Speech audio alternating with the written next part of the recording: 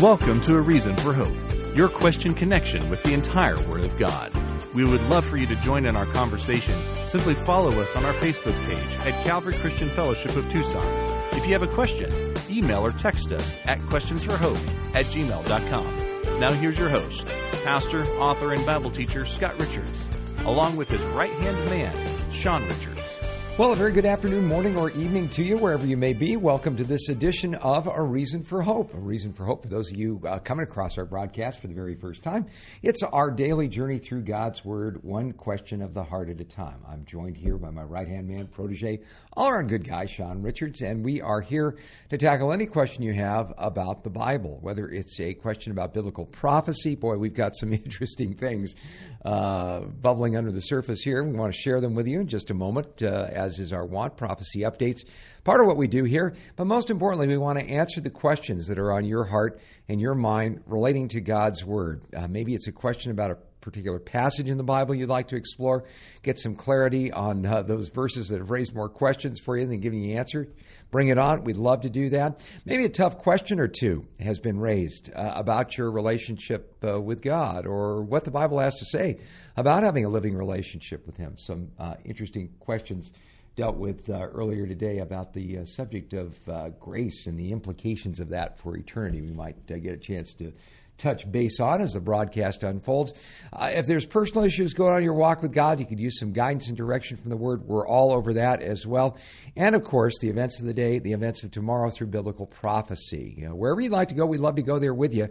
It's your questions that determine the content of each and every edition of A Reason for Hope. So jump on in on any of our lifelines. Sean, how can people get their questions to us? Well, you can email us at questionsforhope@gmail.com. If you'd like to clarify spelling, you can join us on our website, calvarychristianfellowship.com. The Calvary is spelled C-A-L-V-A-R-Y. Cavalry is in reference to horseback. Yeah. So note the difference, C-A-L-V-A-R-Y. And if you join us there, you'll be able to click on a little purple bar at the top that says Watch Live. Click on that, and you will have on the right side of the screen an empty white box where you can type in your questions as the broadcast unfolds. And also note, if it's not 5 to 6 p.m. Mountain Standard Time in the U.S. when we are live streaming, you can still join us through engaging through those venues. We'll be airing the previous day's broadcast automatically, and we'll have it spelled out for you. That is the email address in a banner below our smiling faces. Note as well, if you'd like to join us on social media, YouTube is A Reason for Hope, and Facebook is Calvary Christian Fellowship of Tucson. If you give us a like or subscribe there, you'll be notified when we are going live in your respective time zone. But if for whatever reason, usually technical mishaps, but under the eventuality that we get taken down as well, if we're not streaming there and we don't give you prior notifications, join us on our website. They can't ban us on our own platform. We have many things to get to before the broadcast runs out of time, and we want to make sure there's room for your questions as well. Why don't we start with a word of prayer, and we'll see how much we can get to before the time goes out. Okay, we'll do that. Father, I thank you that we live in such interesting times where we're seeing what your word has to say about those heavenly heads up, about the proximity of your Son's return coming to pass around us every day. Lord, it is just amazing. We see what's going on in Israel, the different things that are happening there. And Lord, it encourages us. Lord, you tell us when you see these things begin to happen, look up, for your salvation draws near. We pray, Father, that would be the essence of this program, an encouragement to look up, to have hope, even in these incredibly confusing and sometimes confounding times that we live in.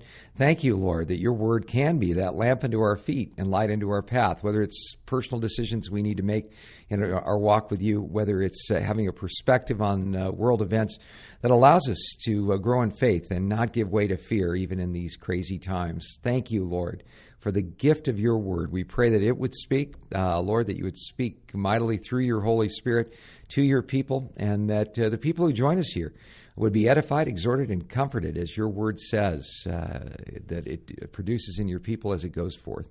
Thank you for this beautiful time that we have here. May you and you alone be glorified as a result. We ask this in Jesus' name. Amen.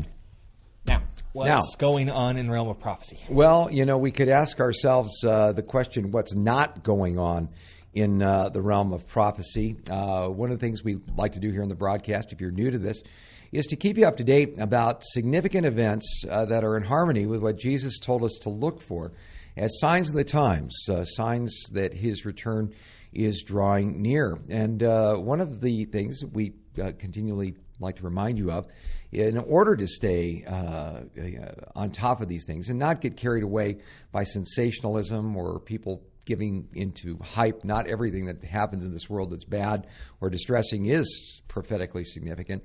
But we like to keep you focused on what's happening in Israel. If you understand what God's prophetic plan is for righting this world gone wrong, most of it revolves around what he's going to be doing in the Jewish state. And so we wanted to let you know of a number of different things happening in Israel right now. Sean, as you know, Ramadan, the Jewish month of fasting, at least fasting during the daytime, and feasting more than any other time of the year. And Passover and Easter have all kind of coincided, and it's really created some serious tensions going on in Israel. The Temple Mount area was closed to Jewish visitors because of a number of riots that were taking place, M80 fireworks and so forth being tossed off the Temple Mount on those who were praying at the Western Wall, also known as the Wailing Wall by some.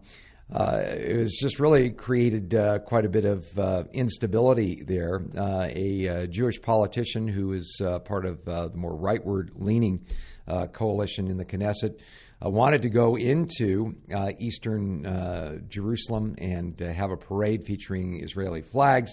This was halted by President Naftali Bennett.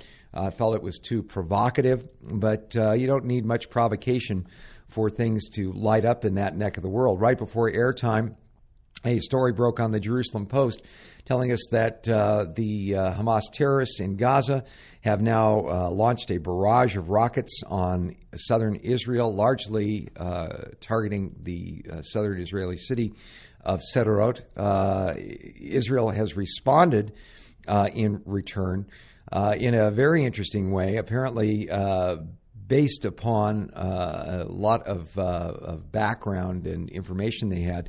They were able to target one of the Palestinian terror tunnels, these concrete reinforced tunnels that reach into Israeli territory and provide access for Palestinian terrorists to come into some of these Israeli communities, kibbutzes and so forth, that are right there on the border and do damage. Well, they found the entrance to one, and they were not only able to target this, but Israeli special forces were able to go in and blow up a major missile chemical plant that had been built underneath the ground there and had been strongly concrete reinforced.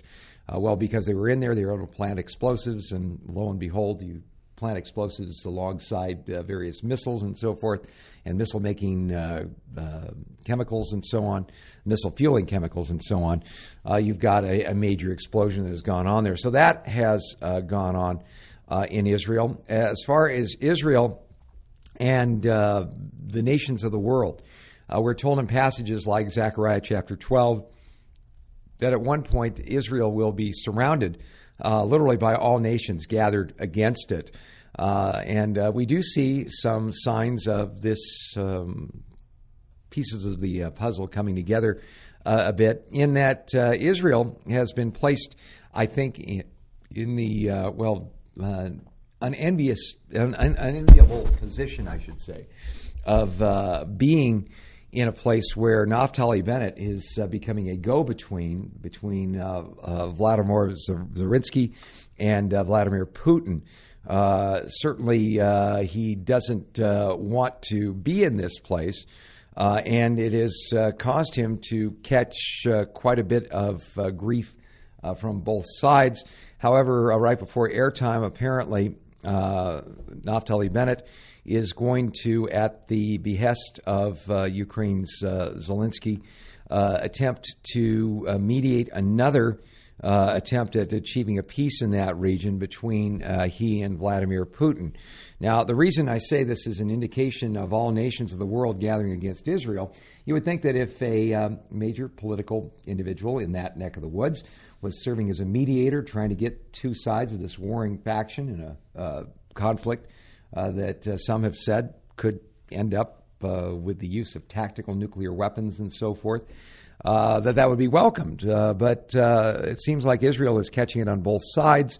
Those who support the Ukrainian side of things are saying that Israel is far too chummy with Vladimir Putin. In fact, Vladimir Putin appears to be stirring the pot a bit in that he has now put forward a demand that Russia gain control of a church in Jerusalem, as was promised by the previous administration that Benjamin Netanyahu oversaw, in exchange for Russia extending leniency to an Israeli national who had been caught and put in prison on drug charges. A long festering dispute over a Russian Orthodox property in East Jerusalem was to be handed over to the control of the Russians. Well, that hadn't happened at this point, but Vladimir Putin is now sending a letter to the foreign ministry, basically slamming Foreign Minister Yair Lapid for accusing Russia of war crimes in Ukraine, saying Israel is using Ukraine to cover up its own conflict with the Palestinians. The Russian Foreign Ministry also summoned Israeli Ambassador Alexander Ben-Zivi for a reprimand on Sunday, and then upped the ante by saying, now we want you to pass along the deed to this church to essentially give a piece of East Jerusalem over to Russian diplomatic control. So this promise was made back in 2020, and now, again, Vladimir Putin, being the chess master that he is saying, okay, Israel, if you're going to do things like make us look bad in the United Nations, accuse us of war crimes and so on, so we can put you in a place where you're going to look bad by seemingly being on our side of things. So that is going on. But most interestingly, one of the interesting prophecies that we find in the book of Revelation, especially Revelation chapter 11, which we're going to be concluding tonight in our midweek study here at Calvary Christian Fellowship. We've been going through a series on the book of Revelation called There is a New World Coming. And some fascinating stuff we're going to get into tonight. But one of the most fascinating parts of Revelation chapter 11 is a description of a temple that is going to be rebuilt in Israel during the last days. Now, Sean, why is it crucial prophetically for that temple to be rebuilt? Well, two reasons. One, when it comes to the last days, specifically the Great Tribulation, two very specific events are going to happen. First, the famous abomination that causes desolation, which will be the defiling of the Jewish temple and the ceasing of all sacrifices enforced as he declares himself to be God. So you got to have a temple in order for that to happen. You can't defile something that's not there, and you can't restrict activities in a place that isn't there. Doesn't exist, yeah. Sure. So, again, in Revelation chapter 11, we're told that this is going to happen. Very interesting because when you take a trip to Israel, part of our tours, we've gone by a site called the Temple Mount Society, where they are about the business of training young Jewish men to serve as priests and Levites and fabricating the various accoutrements necessary to reinstitute temple worship. They believe that they could very well be the generation that sees the temple rebuilt. Well, you talk to tour guides and people in the know around there, our good friend Ronnie Simone and others, and they kind of shake their heads a little bit about it, saying, as far as the average Jewish person is concerned, people like the Temple Mount Society seem kind of like the fringe, kind of outliers, if you will, as far as, the average Jewish person there. But maybe not so much. The tide seems to be turning a bit. For instance, in today's Jerusalem Post article with a provocative headline, Israel will not change the status quo in Jerusalem, according to Yair Lapid.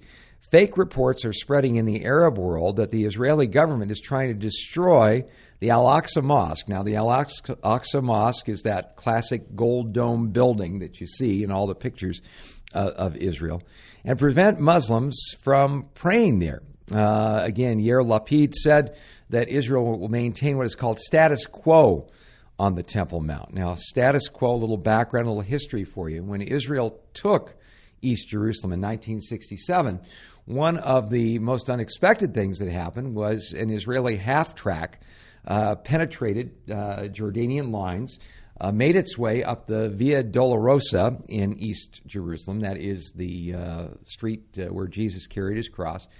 Hung a hard left and found itself in the middle of the Temple Mount. At that point, the half-track commander radioed and said, "We have taken the Temple Mount." Now, most Arabs at that time believed that Israel would seize that opportunity to bulldoze the Al-Aqsa Mosque and to begin to reestablish their temple. Well, Moshe Dayan, who was the head of the Israeli Defense Forces, without government approval, unilaterally said to the Jordanians, "No, we're not going to do that. In fact, we're going to allow you to continue to oversee this area to make sure that Muslims always have the ability to pray and that these shrines will not be disturbed." That is what is called the status quo. And virtually every Israel government, in fact, all of them unanimously, have maintained that down through time. Well, this so-called fake news that is spreading in the Arab world, is kind of catching on like wildfire.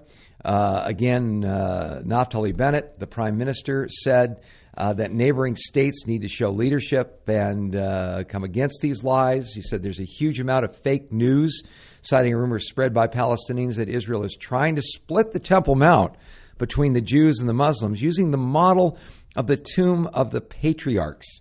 Well, that Tomb of the Patriarchs is a shrine that does have that kind of split access, separate but equal, if you will, as far as being able to have access to something that both sides would consider a holy site. Well, again, that news is spreading, but very interesting. Another article today in the Jerusalem Post is a op-ed by a Rabbi Tuli Weitz, who with this compelling headline: "When blood spills on Passover and Easter, it's time to build the temple." Well, again, Rabbi Weitz writes this: "One would have hoped yesterday's unique convergence of Passover, Easter, and Ramadan would have led to a wonderful day of peace and brotherhood in the spiritual capital city of Jerusalem. Alas, any day of religious harmony on any day holy to all three great Abrahamic faiths was shattered by Muslim rioters who turned the Temple Mount into a bloody battlefield by hurling stones at Jewish worshippers in Israeli vehicles. Palestinian terrorists have been fanning the flames of religious violence in recent weeks as Israelis have been preparing for the Passover holiday. On Thursday, April 8th, the Palestinian terrorists attacked Tel Aviv's busy Dizengoff Square, where the mainly secular Israeli young people were at crowded bars and cafes, murdering 3 Jews in their 20s.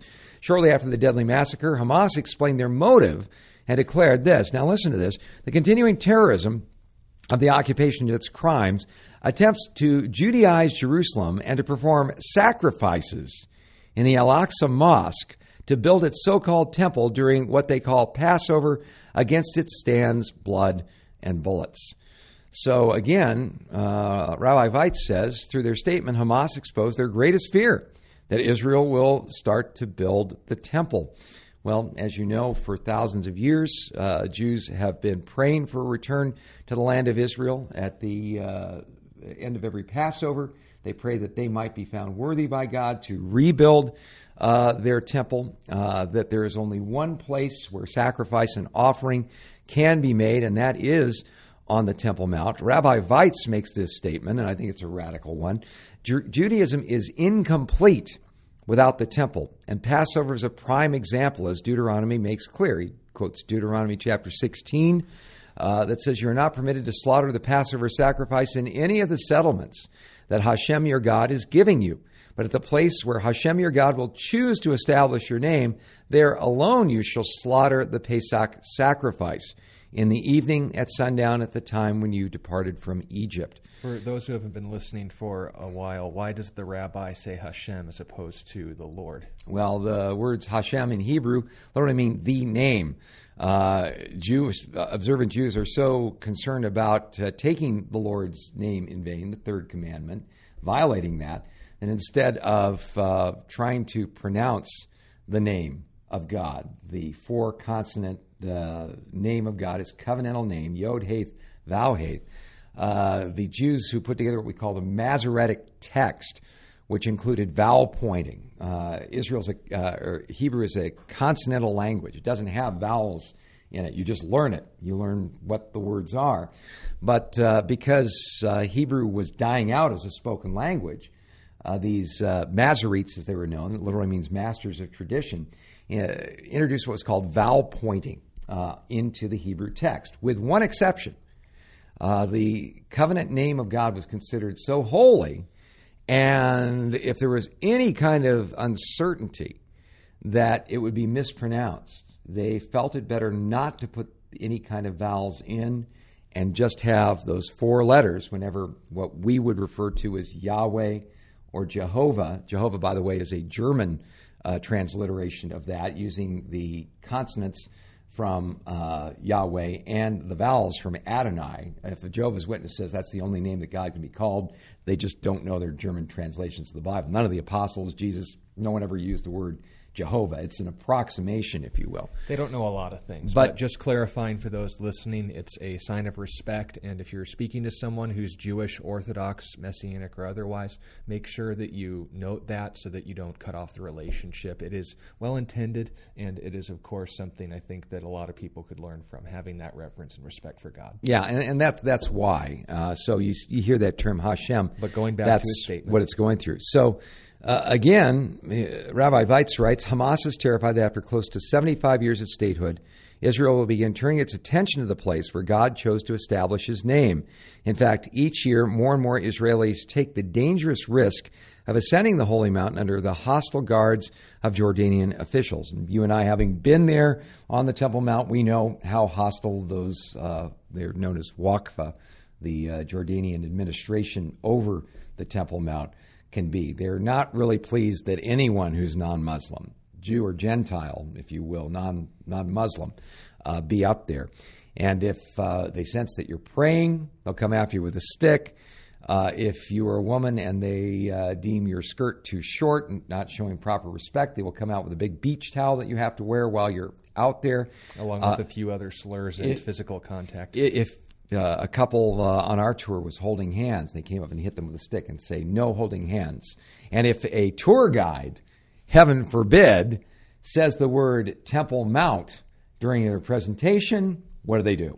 They say it's not the Temple Mount, it is Al-Aqsa. It Yeah. is the center. And that is when I step in and start asking them difficult questions, and then they go away. Well, or Or haul we somebody get in off trouble. and someone gets arrested. Anyway, the bottom line is this. Each year, more and more Israelis try to be up there, but the hostility there is pretty thick.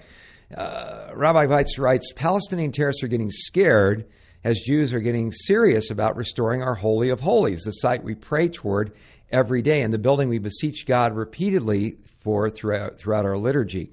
On a national level, the rebuilding of the temple will be a great humiliation to Palestinian terror groups. But on a religious level, the construction, now listen to this, of Judaism's third temple would in no way pose a threat to Islam, whose main holy sites are in Mecca and Medina. Responsible Jewish, Christians, and Muslim leaders should use this recent wave of Islamic violence to immediately begin discussing practical and peaceful steps for the rebuilding of the temple and its Temple Mount. It could be done without damaging or disrespecting the Dome of the Rock or Al-Aqsa as part of a future peace plan between Israel and her Arab neighbors to end the plague of Islamic terror once and for all. Again, Christianity and Islam, Rabbi Weitz pointed out that there is a respect for the place of the temple in both of those traditions. And again, he says, with more Christians coming alongside the Jews and becoming passionate about the need to rebuild the temple in Jerusalem, we have a unique opportunity today. Rather than lamenting the terrible violence that disrupted Passover, Easter, and Ramadan, we must take steps to prevent religious violence from causing further blood to be spilled in the streets of Jerusalem. It's time for peace-loving Jews, Christians, and Muslims to come together and build, quote, the house of prayer for all nations. Now, that's fascinating stuff indeed. The interesting thing that is being put forward here is this is not an individual that, is printing out a newsletter in his basement or just opining on Facebook or on Twitter. This is an individual whose editorial gained a very prominent place in a mainstream newspaper like the Jerusalem Post. And the fascinating thing about that to me, Sean, is that the reason for rebuilding the temple is not in order to create division in the land, but to be a rallying point for peace within the region. Now that starts to sound really, really familiar when we understand Daniel chapter 9, when the Antichrist is going to come in and make a strong covenant with many nations that is going to bring a temporary peace to the world, but is also going to include the right of the Jews to rebuild on the Temple Mount. The other fascinating thing the rabbi points out is that the temple could be built without damaging either the Al-Aqsa Mosque or the Dome of the Rock. So, fascinating developments indeed, coming from very unexpected sources. As we mentioned, you go to Israel on a tour, you see the Temple Mount Society, kind of fringy, sort of a thing for Christian tourists to go through, but not so much the mainstream. Well, you're not going to get much more mainstream than front page op-ed in the Jerusalem Post. So things may very well be changing there. So lots going on prophetically. And as always, people say, well, so what? What difference does this make?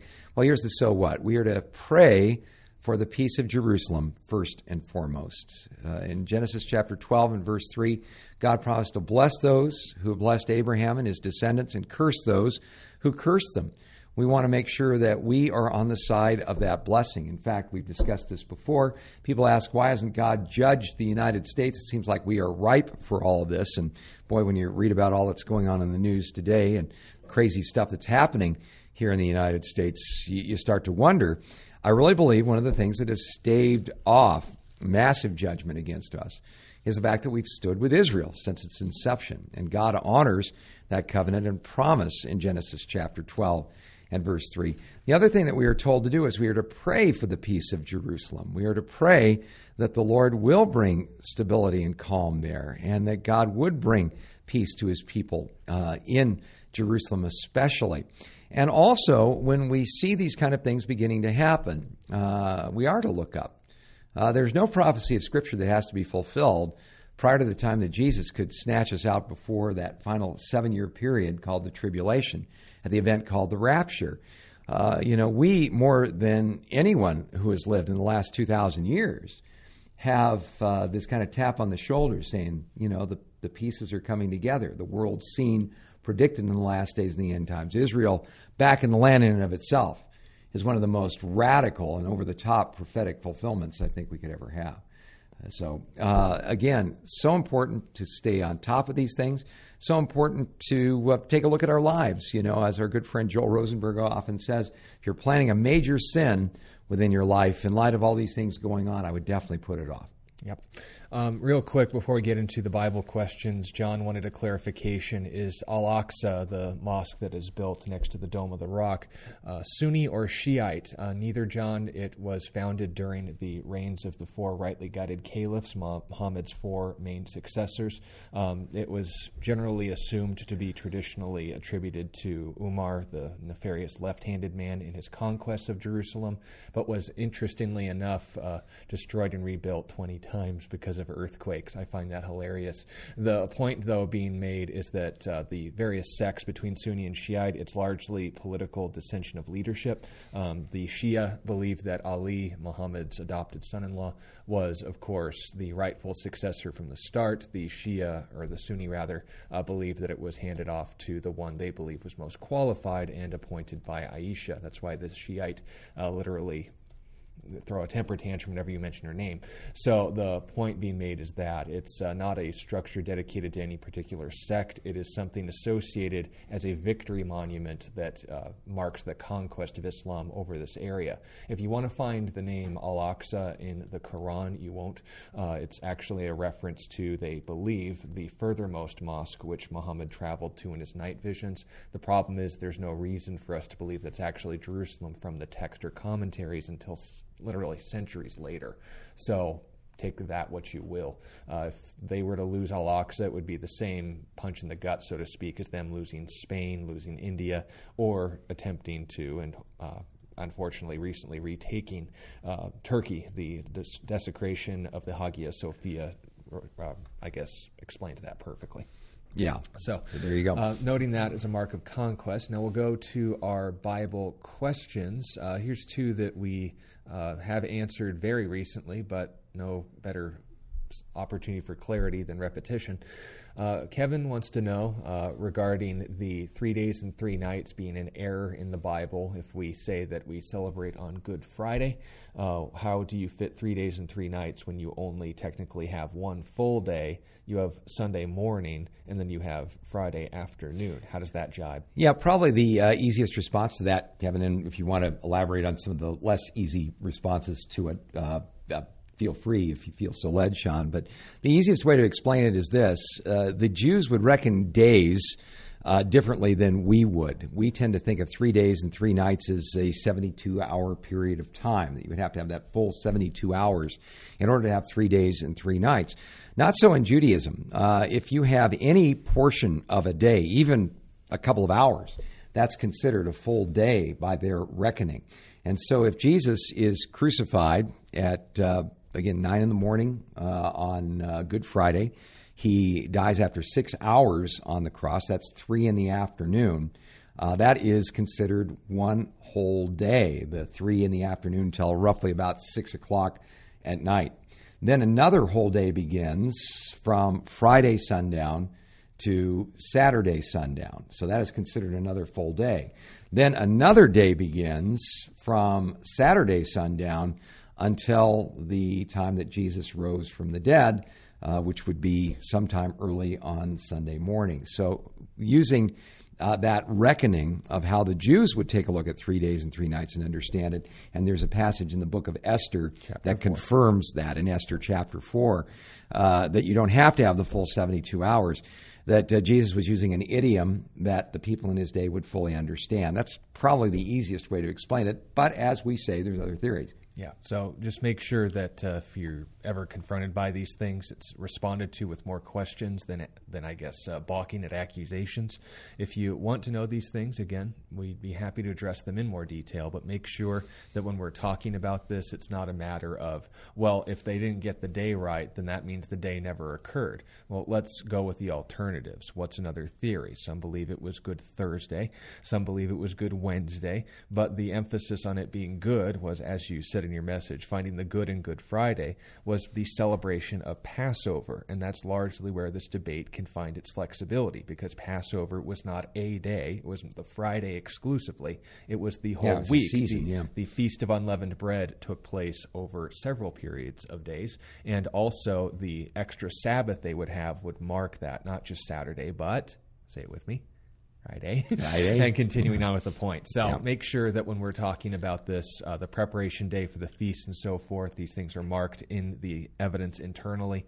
But if you say have a Good Wednesday service, the only thing that has to change are church schedulings. It's nothing that the Bible actually says. You know, and if you want to explore some of the other theories, like was Jesus, there were 2 Sabbaths that week, the Sabbath leading the Passover, and then another regular Sabbath, and that would explain some of the details that we find here. There's a fascinating analysis on an alternate theory than the one that we've shared with you that is worth your consideration, done by our good friend, the late, great Chuck Missler. He's an amazing Bible teacher. He was part of, he was an Annapolis grad, part of the team that founded the U.S. Missile Command. He was also on the board of directors of the TRW Corporation, and just an amazing Bible student. You sit on a Chuck Missler message, and man, oh man, you get a lot of data and some very interesting insight. He still has, he's gone home to his reward, but he still has a ministry called Koinonia House. And if you would like to go and explore what he holds to be a Wednesday crucifixion going on, a good Wednesday, if you will, you can go there. It's found at khouse.org. That's the letter K, House, khouse.org. Just go there and do a search on the website. And boy, you can go as in depth on that particular subject as you want to get. But he does a wonderful job on that. Pretty compelling arguments. So I still lean towards the Good Friday and the Jewish idiom explanation, but I think there's some really interesting things to consider there as well. Yeah, but don't get caught up in semantics like that if people say, oh, well, the Bible says that 3 kings came and visited Jesus. No, it mentions 3 gifts were brought to him, and that some of the individuals weren't kings, they were Parthian magi. Yeah. But if we're going to, mince details and say, well, if you were to tell a Christian that, they wouldn't believe you. Well, I don't care what a Christian does or doesn't believe. If it's in disagreement with the Bible, it's not Christianity. Yeah. To specify that difference, I think you'll be okay. But thank you for the question again. Another question we answered very recently, but repetition brings clarity. Monica wants to know, this was answered yesterday in the context of, did Adam and Eve have glorified bodies similar to Jesus? And we answered it the same way we will now.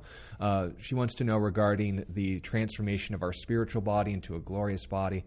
Will these glorified bodies be like what Jesus had at the resurrection? Monica, I think the best place to go would be Philippians 3:21, where Paul the Apostle, speaking to the Philippian church, specifies that the Christian life's ultimate end goal is, and I quote, for us to be conformed to his glorious body. He will transform our lowly body that it may be conformed to his glorious body according to the working by which he is able to subdue all things to himself. Now, what's his glorious body like? Well, as you stated, the one he demonstrated at his resurrection. We saw in John chapter 20 and 21 that he was still able to eat, still able to interact physically, and still able to speak. So he has lungs, he has a mouth, he has eyes, he has a human shape. But at the same time, he could do things that human bodies can't. He could enter a room without using the door. He could travel to past locations without the use of, camelgram or any other equivalent. Some would shorthand this as teleportation, but if you want to avoid the science fiction stigma, just say he could travel very quickly. And, of course, other things as well. He wouldn't decay. He could be taken up bodily into heaven in the sight of the apostles, but some think that that's more of a divine trait. Not really that big a deal. But just note those things to keep in mind. Revelation. Same author. John chapter 20 and 21 and Philippians 3:21 are key. There's also passages in Colossians that affirm this point as well. Yeah, there's thoughts about whether Adam and Eve at the beginning were clothed with light. People bring that up, and they will use a passage like Genesis chapter 2 and verse 25, where it says they were both naked, the man and his wife, and they were not ashamed. Well, the term naked there is the very same word that is translated now. The serpent was more cunning, or literally more naked, than any beast of the field. The word carries the idea of a shining one. It can That's also what serpent means. It can also mean the idea of simply being unclothed. It is not something that is absolutely precise in a Hebrew lexicon. As always, the context tends to give it away. Some people take that because the word naked can mean shining, it does mean that they were both shining, the man and his wife, and were not ashamed. Seems a bit of a stretch because why would you have any kind of shame associated at all if you're already clothed with light? Again, the scripture says that God clothes himself with light as a cloak, and they would point to that particular passage. The bottom line is we don't know. I think the main point of saying that they were both naked, the man and his wife, and they were not ashamed, was this. They had a perfect relationship with one another. They were perfectly intimate on every level, and there was no intervening sin to mess up the situation. So people bring that up. I think it's somewhat speculative.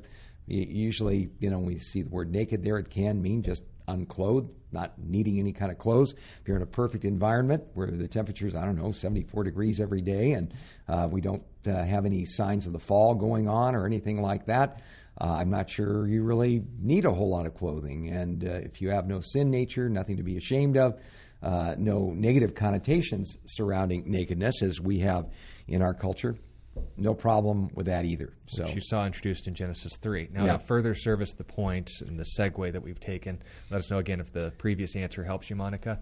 But what you mean to say is that two words could mean different things, even though the same word is used, depending on the context. Would you be so mean as to mislead people like that? No.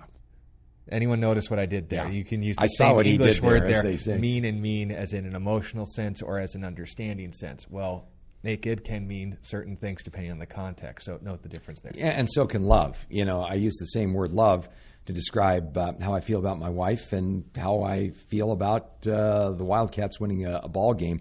Obviously, two different experiences and emotions, but the context is key. All right. Yeah. Question on our website. I wish Peter Martin was here because he and I have fun with this. He wants to know about the idea of waste, not just the body processing these things, but, say, disposing of things. Will that no longer take place in heaven, or will things not decay in the same way? So we'll have to figure out a new, retrieval system. Will we basically send all of our trash to hell since it's described as a garbage dump, et cetera, et cetera? So that's an interesting idea. Yeah, it's basically centering around the understanding that will the new heavens and the new earth function as far as conservationism, if you will, the stewardship of the environment, the proper allocation of resources, the separation from waste as opposed to useful products. Why do we sort through these things? Well, in this fallen, sinful world, the reason why we don't reuse cups is because of one key detail: joims.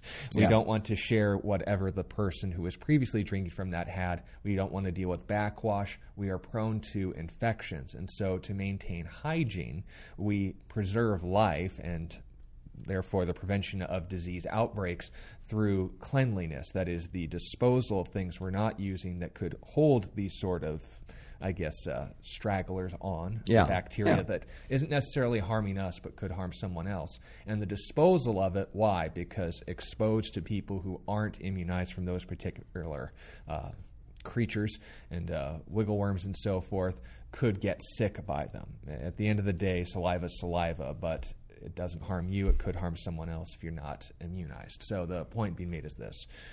In the new heavens and the new earth, I think that the concept of waste will definitely have to be reassessed because we won't be in a state where those pathogens are a threat to us anymore. We also need to understand what we do know and what we don't know about the new heavens and the new earth need to be understood in that light. We aren't told. So we should stick to the text that we are told. We're not told about the disposal system. There's not like a hell chute every 40 blocks or so, where if you need to throw something away, you can just send it down to the hot chute, and the angels will take it down to dump it on the heads of the people. When we're talking about hell as a garbage dump, we're not saying it's a literal garbage dump, nor was Jesus. When he compared it to the Valley of Hinnom, Gehenna, it was a garbage dump, but it was used in the context not to describe the smells of hell, but the state of hell, a place of perpetual burning, a place you did not want to go, a place of great evil, a place that just was bad. And that's the biggie, is that the Valley of Hinnom was associated with the worship of the horrible idol Moloch. That was worshipped with infant sacrifice. They'd build these kind of potbelly stove images of Moloch with arms outstretched, and you would take your firstborn child as an offering to Moloch for the promise of greater fertility later on. And they would literally toss these babies onto these white-hot wooden arms, and they would fall into these pot-bellied stove idols. And so the screaming of these infants could be heard echoing outside of Jerusalem while it was happening. And the guy who started it, believe it or not, was King Solomon, trying to appease his foreign wives. So the Valley of Hinnom had that overhang to it as a place of incredible evil on display, evil in its purest form. And I think that's one of the main reasons why Jesus used that analogy. Yeah, and by the way, for those watching the live stream, you're wondering why I smiled a little bit at that. It wasn't because of the pot-bellied infanticide. I read a comment asking about angels having a farting contest, and I'm a child, so I couldn't help but giggle a little. The question, though, is that point. When we're talking about understanding what we do know or what we don't know, we want to stick to the text. When it comes to this particular matter of waste disposal, I reconcile what I know about waste and compare it to the previous creation, and I don't think that waste was particularly a problem until separation from God took place, and they therefore didn't know what the good way to handle those things were. I think they'll still be there. There are those who disagree with me, thus the fun conversations. But the point being made is this: we're not told, so let's stick to that. Yeah, and you know, again, we have to make sure that we're getting our takes on what the eternal state is going to be like, not from, say, popular culture or things that just get passed along. I think we need to be as precise about it as possible. Like when people say that eternity is going to be a timeless state, I don't think that's accurate. No. In that we are told that in the new heavens and the new earth, there's going to be a tree of life that produces a different kind of fruit each month out of the year. Each indeterminate cycle of continual existence? No. Every month. Every That's month. A determined period of time. You know, and I mean, let's face it, if there was no time, everything would just mash into itself. So it's not going to be time as we understand it. In our fallenness, we tend to measure time on the basis of decay, on things falling apart. That's usually how we reckon that, because that's what dominates our existence. People say from the moment you're conceived, you're heading towards your death date, if you will, which is very realistic, but not a very pleasant way to look at things. But that's what dominates in this fallen world and universe that we live in. In the new heavens and new earth, it's going to be under completely different rules. And we have a hard time wrapping our minds around that, just like a fish that lived its entire life at 3,000 feet under the sea would have an awfully hard time understanding what a sunset is. So we're going to understand it better when we get there. All we know is it's going to be amazing. And there are certain aspects of the creation we live in now that will carry over in a sense. We'll be able to understand things based on what we experience now, but it's going to be perfected. All right. Question from Nina. By the way, the answer to this is going to be a bit morbid, so if you're of more sensitive constitutions, maybe come back here in about 5 minutes. What's the best way to witness to someone who believes the teachings of William Branham and Jim Jones? Thank you. Thank you, Nina, for the question. Jim Jones wasn't a Christian. He was a socialist. The socialist ideology founded by Karl Marx, who, by the way, was an atheist, said that religion of any sort is the opiate of the masses. If your ideology, and this is what you can talk to them about, fundamentally denies the nature of God as a mere stimulant for people in the world, that needs to be understood as such. He doesn't have a Christian worldview, thus you wouldn't be a Christian. If you claim to follow his teachings and be a Christian, that's incoherent. And it's also worth noting and drawing attention to, here's the unpleasant part, if you listen to the final recording of Jonestown, where children were literally being given cyanide-laced Kool-Aid, the term drinking the Kool-Aid came from, and you hear their screams, his words of comfort were not that we as Christians need to be courageous in the face of this persecution, which he claimed they were undergoing, when in fact they had just killed the United States representative. They, of course, did not say we are Christians. He says we are socialists and should die with dignity. Again, I don't recommend you listen to it. It is horrifying. But the point being made is this. By his own words and teachings, he was not a Christian. He affirmed a political ideology that denies Christianity as nothing more than an opiate. The teachings of William Branham followed the same way, but not in regards to political ideology. He did claim to be a Christian, but he was a verifiable false prophet. Yeah, he claimed to be a prophet. In fact, on his tombstone is written, "Behold, I will send you the prophet before the coming of the great and dreadful day of the Lord. But in the days of the voice of the seventh angel, when he began to sound, the mystery of God should be finished, as he has declared to his servants the prophets." William Branham believed that he was the final prophet of God, that there were 7 prophets that God would give to the church, but he believed that he was the final prophet of God. And he died in 1965. When he died, his followers had a vigil over his grave, believing that he would rise from the dead. He did not do that. And by the way, none of the prophets that he claimed himself to be among the number themselves were claimed to be prophets. Exactly. So, if you go on a site like gotquestions.com, .org, you're going to see that it's hard to categorize exactly what this guy said, because one day he'd say one thing and the other day he'd say the other. But as far as some of his controversial claims, he said that God exists only as one person, but reveals himself in different modes. That's called modalism. In other words, heresy. God sometimes puts on his Father hat, sometimes he puts on the Son hat, sometimes he puts on the Spirit hat, but there's no doctrine of the Trinity. That runs into real problems when Jesus was baptized, because we see all 3 members of the triunity of God getting involved with it, not Jesus running up to heaven and saying, "This is my beloved Son, whom I'm well pleased." And Isaiah 64:18, where all 3 members of the Trinity are addressed as functioning independently from one another, yet all existing as the one and only God. Yeah, they're really big on the serpent seed doctrine, that the fall was having sex with the snake.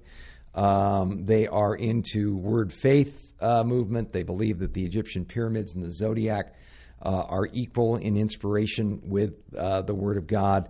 And again, the claims that he made about miraculous revelation from God and healing, which just has never really stood up to much scrutiny. The kicker, I think, is that he made a personal prediction the end of the world would occur in or before 1977. Since we're still here to talk about it, I think we can conclude the teachings of William Branham are a jumble of bad theology, twisted scripture passages, and personal pride. I think people should steer clear. They're also quite legalistic. So when addressing someone who affirms his teachings, those are the 3 things to keep in mind. Okay, you claim serpent seed doctrine. Where in Genesis 3 does it suggest copulation was taking place? Or are you reading that into the text?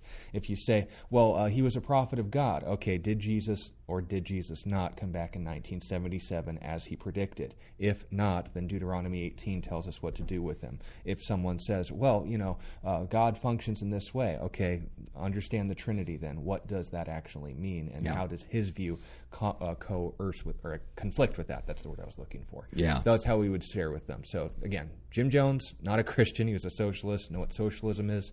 Brandonism, know what he taught and point that out. Hold them to it.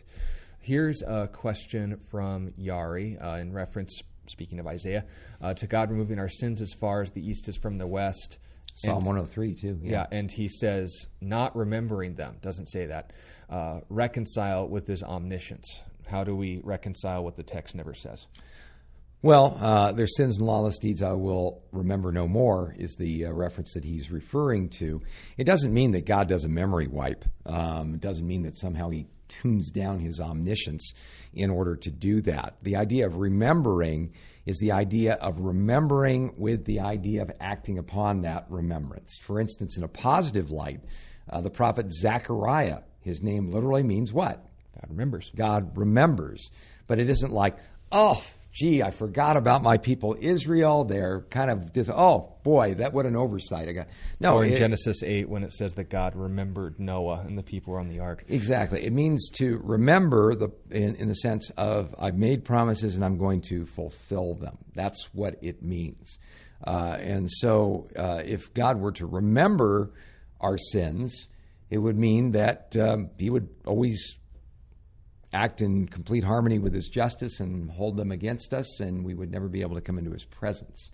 But the idea of God not remembering their lawless deeds any longer as a part of the new covenant that he spoke of in Jeremiah chapter 33 and other places means the idea that because of what Jesus has done, because he paid the price for our sins won't be remembered upon us by God. They were remembered when Jesus paid the price for our sins. And a good example of that in action is Genesis 50, where Joseph was asked by his brothers not to kill us, basically, based on what we did to you. And he said, hey, what you intended for evil, God intended for good. He didn't have any harm or ill will towards them. Right. That doesn't mean he doesn't remember what they did, but he wasn't acting on it in the sense of vindication or retribution. And, where this gets really practical is, you run into people who say, well, I'll forgive them, but I'll never forget it. I guess it just depends what you mean by forget it. If you mean that because of what happened, it's going to be indelibly tattooed on your brain, well, that's kind of there. It's an experience that you've had. But when you say, I'll forgive, but I won't forget it, if what you're saying is, I'm always going to hold this card of bitterness because of what you've done for me, and if you get out of line, I am going to pull it out and I'm going to beat you senseless with it because you owe me now. That is not the kind of forgetting that the Bible speaks of. Are we to forget? No, we're supposed to learn from our past. We don't have to ignore the fact that it happened. But are we to forgive in light of that past? That's a greater forgiveness, because the forgiveness that God gave to us wasn't God just going, oh, wow, I just have no idea that they ever even did that sort of thing. But we can know that even though God full well awares what we've done, Jesus paid the price personally for all of our sins when he died on the cross. He doesn't hold them against us. And that's where that beautiful promise, as far as the east is from the west, so far as he removed our transgressions from us. I love that, because it doesn't say as far as the north from the south. If you look at our globe, there's a North Pole and there's a South Pole. There's a place you can go and you can't go any farther north. There's a place you can go and you can't go any farther south. But there's no such thing as an East Pole or a West Pole. If you start out around the equator and you head west, you'll be going forever. If you start out going east, same thing. In other words, what the Scripture is saying is he removes our sin from us an infinite distance. That's what we need to remember. All right, and then to finish up, a question from Mac, who wants to know, is someone held to a higher standard when they know God's truth? And then he mentions Ravi Zacharias. He was a teacher, but behind closed doors struggled as we all do.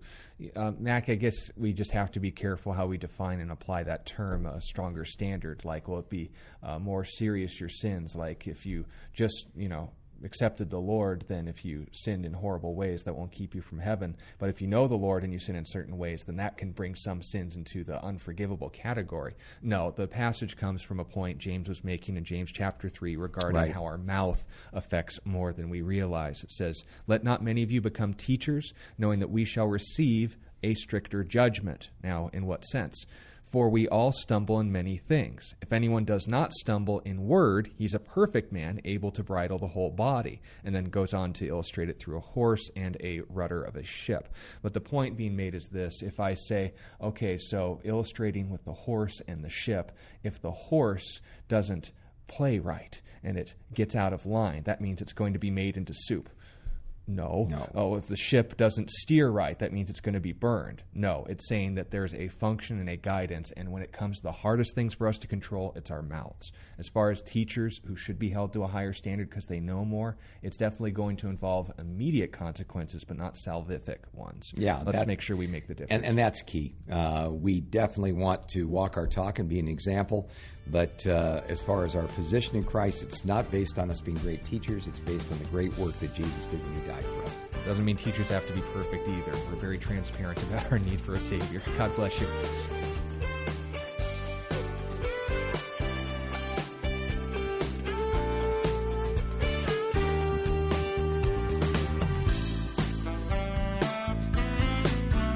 You've been listening to A Reason for Hope. Thank you again for joining us as we continue our journey through God's Word, one question of the heart at a time. Until we meet again, we would love to connect with you. You can text or email your questions to questionsforhope@gmail.com. You can also find out more about our ministry at calvarychristianfellowship.com. And be sure to join us next time on A Reason for Hope. A Reason for Hope is an outreach ministry of Calvary Christian Fellowship in Tucson, Arizona.